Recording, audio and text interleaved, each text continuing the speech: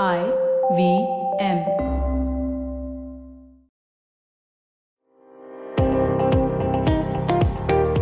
Welcome to All Things Policy, a daily podcast by the Takshashila Institution. We are a bunch of policy nerds based in Bengaluru, and we like bringing fresh perspectives to Indian affairs and Indian perspectives to global affairs. So grab a cup of coffee, sit back, and join us for today's chat. Hello and welcome to All Things Policy. Today I'm hoping to touch upon a topic that I've never really grappled with on this podcast. Why are our cities such a mess is the question we want to ask today. And the short answer seems to be politics. We pay a lot of attention to our general elections and our state elections. We seem to treat them like festivals. But what about our municipal elections?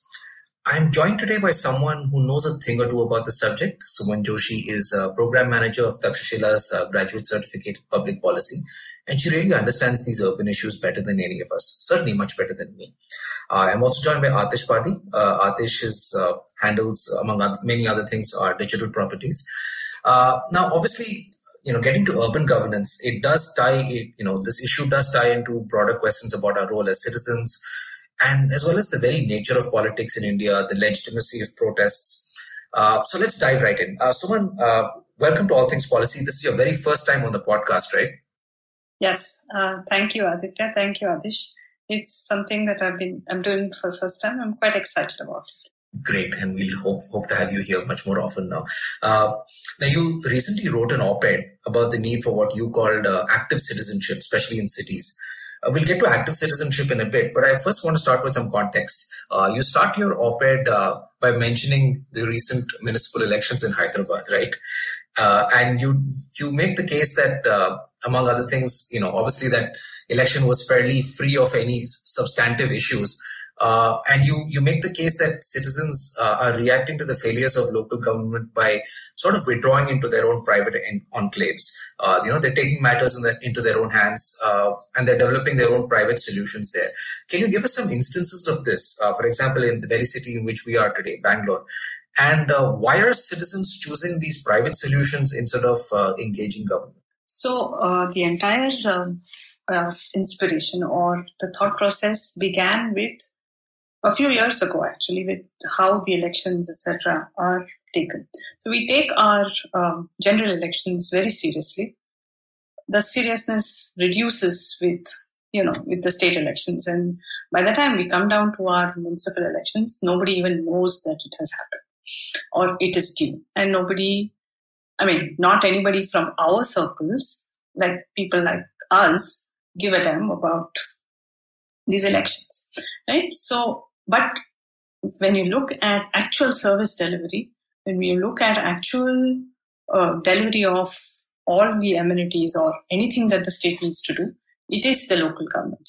So we really need to take those elections seriously, because that is what defines how we live around here.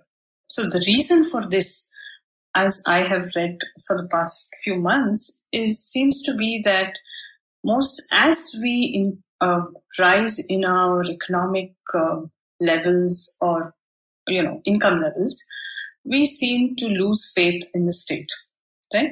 So the minute we can see an exit out of making a claim on the state, we take that route out.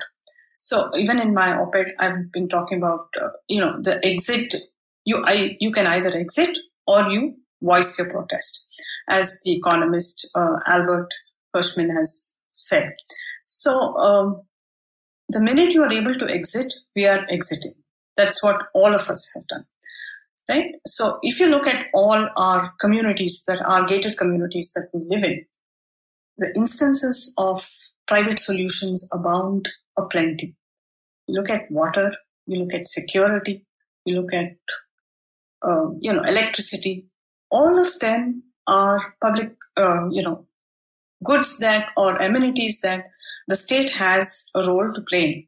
Now, we can debate on the private good, common good, that part of it, but it does not absolve the state of making these amenities available to the citizens. But what we see is, since the state has abdicated in some sense. What we have seen is that we have found private solutions. So if the piped water is something that the state should be providing. Now the state is not provided that, so what do we have? We have water tankers, we have tanker mafias, and therefore we have all these other associated things, governance issues around that. Similarly, electricity. Look at electricity. You don't have regular supply of electricity. So we have the gensets, we have DGs, we have whatever else that comes along with it, and the governance failures around that. Right? Now, if you look at, of course, education, health, security is something that the state should provide. That is the primary purpose of the state, right? Like, it has monopoly over violence, and therefore everybody needs to feel safe. But look at all our residential societies. We pay extra for security around there. We do all of this. So all these are actually private solutions that we have found because we do not rely on the state. And why do we not rely on the state? Comes down to what Lance Pichette or Devesh Kapoor in their papers have spoken about, the flailing state. While the state can do one-off elections, one-off events well, but the regular, ubiquitous, functions of the state, there is a huge service defects or delivery defects there, which forces citizens to look for private solutions. That's what I meant to say when, we are opting out kind of thing. Yeah. So obviously this is something that only some citizens are capable of doing, right? So like you said, it's only with rising income levels that this option arises in the first place. The other point that you make connected to this, your central point is that instead of seeking these sort of private solutions, what we should do is engage in active citizenship. Mm-hmm. What do you mean by active citizenship? Active citizenship is when all of us actually, as citizens, participate in the daily affairs. But that is not possible in a modern democracy, which is why we have representatives.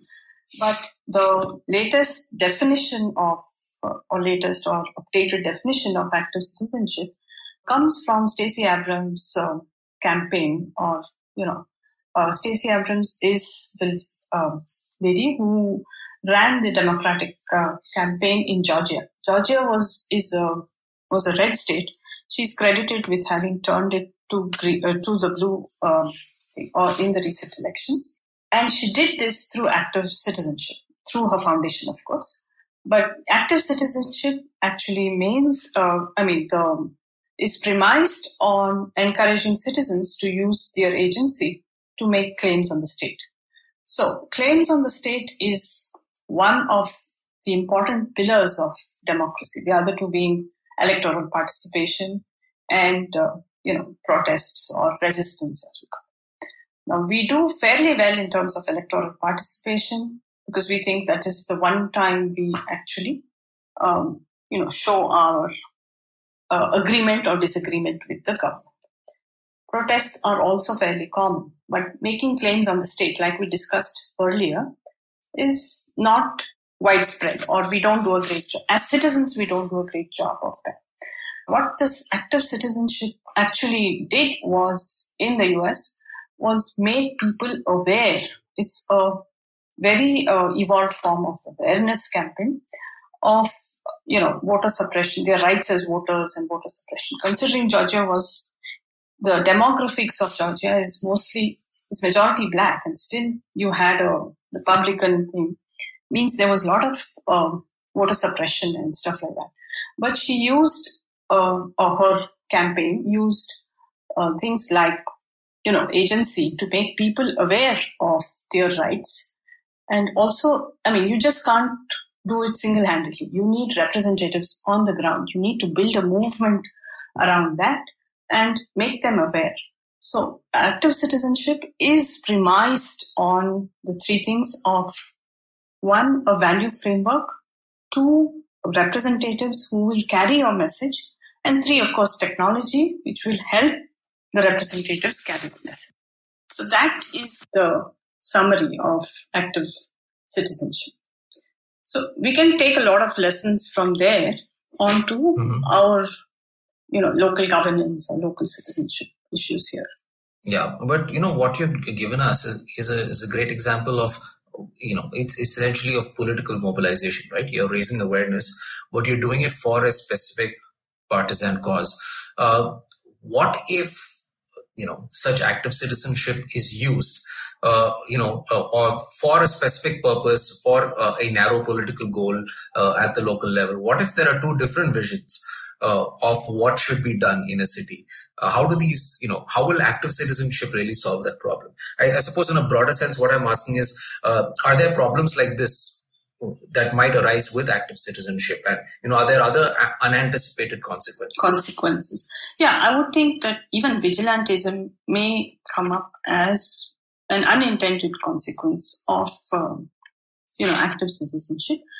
That the thing that Ambedkar was always against, because he was against this Gandhi's vision of the village economy or whatever.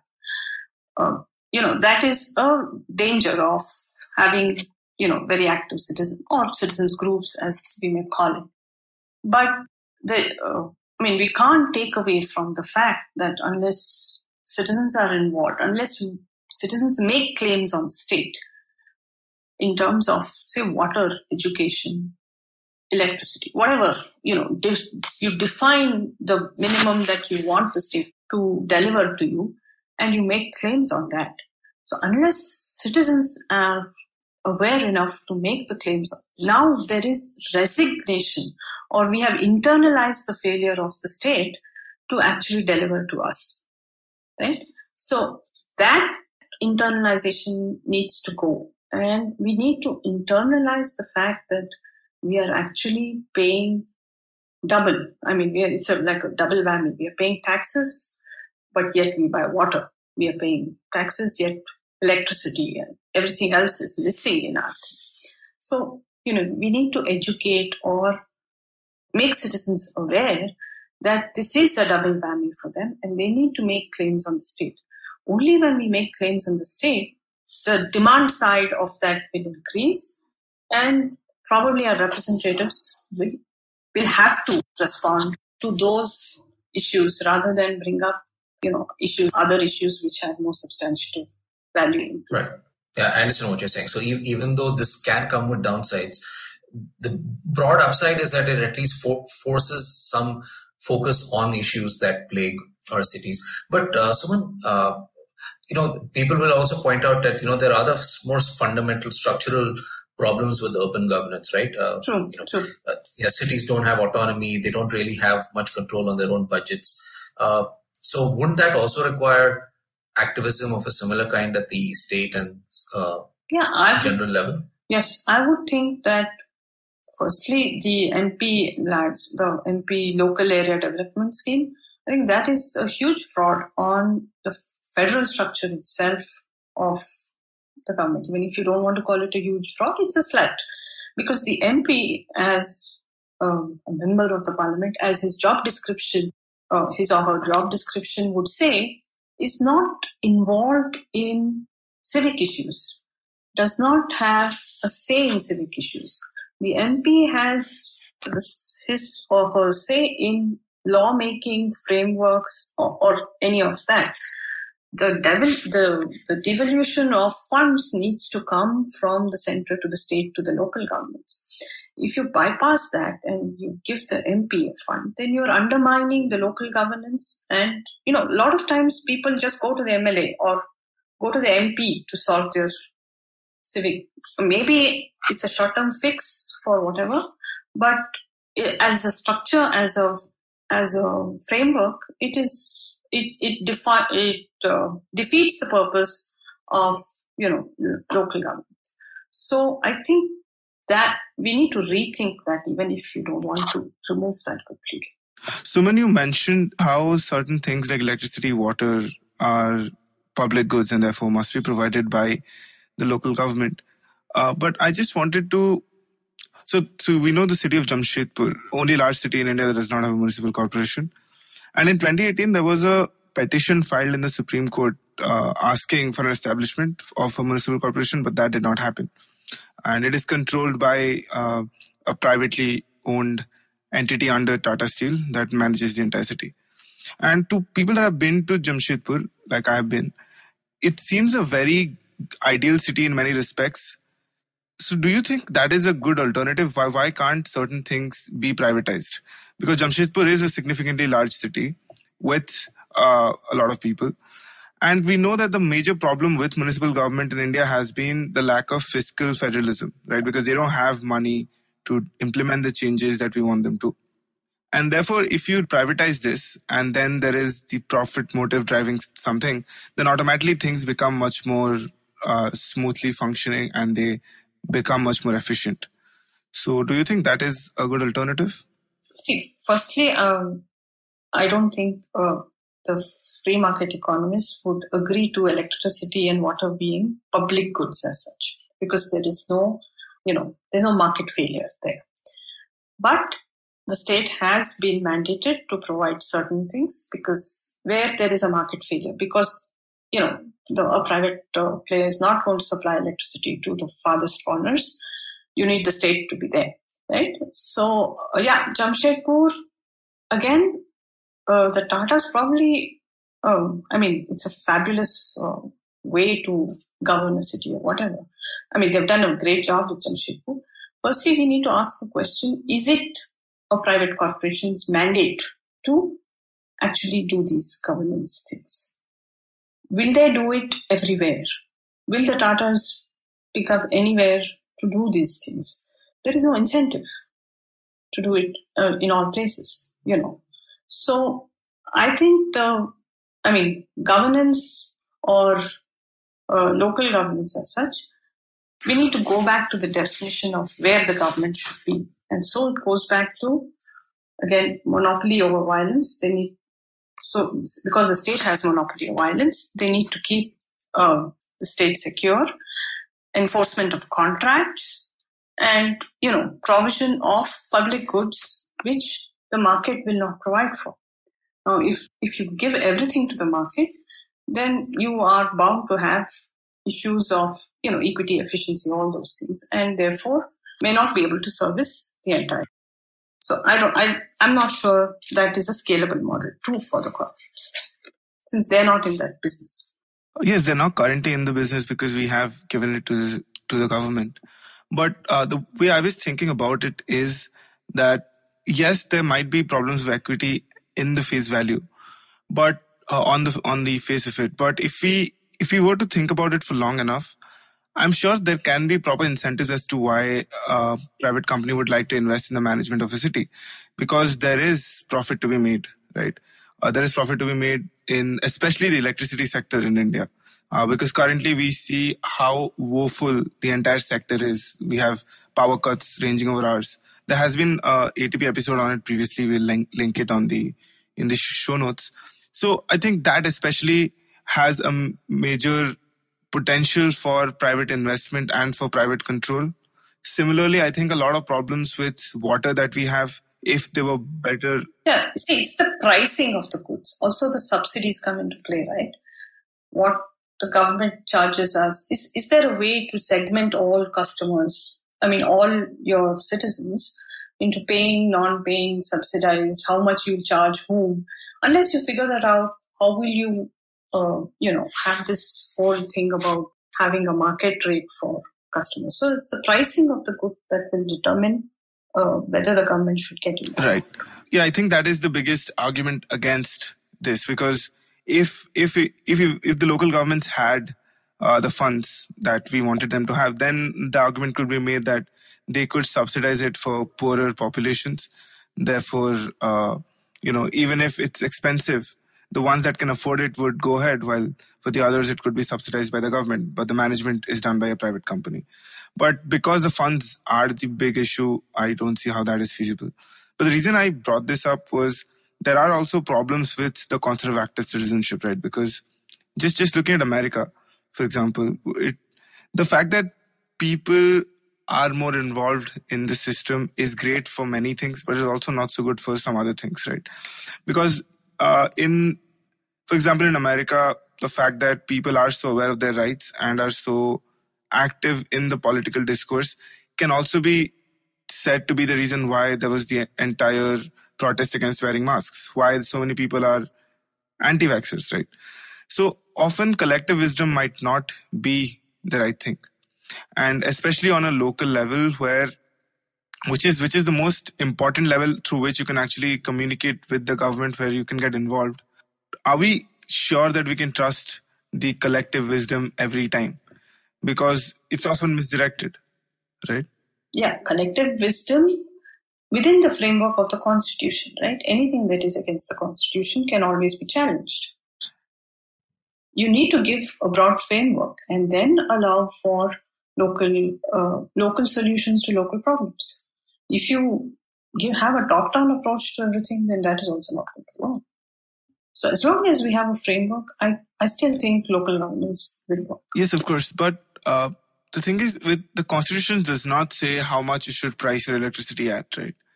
And we can debate about the constitutional values and the constitutional framework. But the fact that the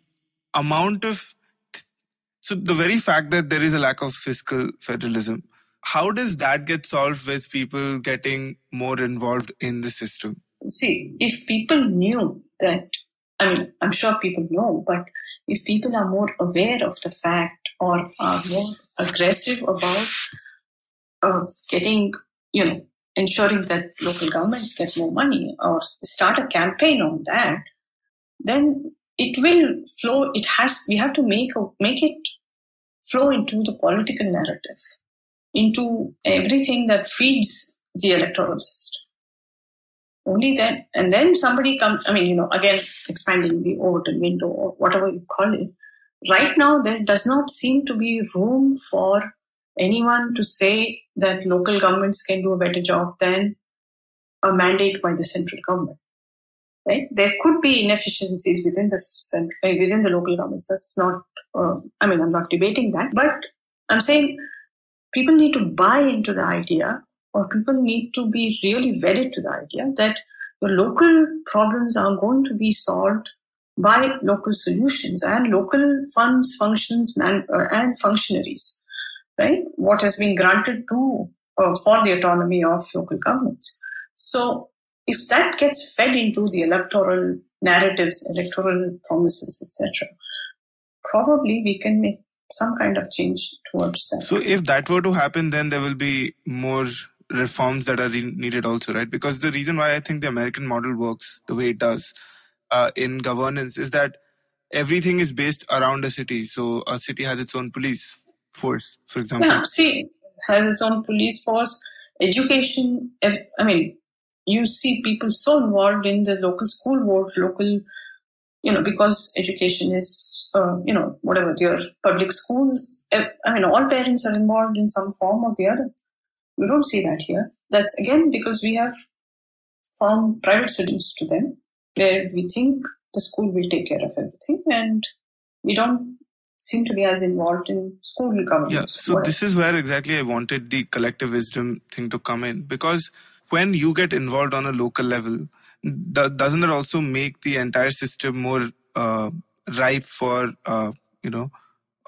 lobbying and for people with more wealth to decide what is correct? Because when it is on a central level and there are only certain things that you can influence, that is separate from when it's on a local level and the everyday existence of a person through maybe electricity or water is influenced because a certain person has an inadequate amount, like a disproportionate amount of wealth, and other people just cannot do anything but be influenced by it. And that has happened in America in the past, in many cities where... It's true. But again, but America is also, I don't know if we can draw like direct parallels with America, because their entire system of, they have their neighborhoods are defined by income, whereas we have fairly mixed neighborhoods everywhere, right? So your school also is defined by the neighborhood and all that. So it's a little, while they can be modeled, but I don't know how relevant it will be to us. we need a framework, and within that, you should give autonomy to local governments to find hyperlocal solutions. Suman, sometimes hyperlocal solutions have occasionally been tried. I can think most obviously of Delhi, where the idea was floated of having referendums for local issues, though that was never quite implemented. Again, I'll ask you, are there any downsides that you see to trying to implement these type of hyperlocal solutions, to involving the local population in, regular matters of governance? Yeah, the absence of expertise sometimes it's not always the numbers, the game that will work, right?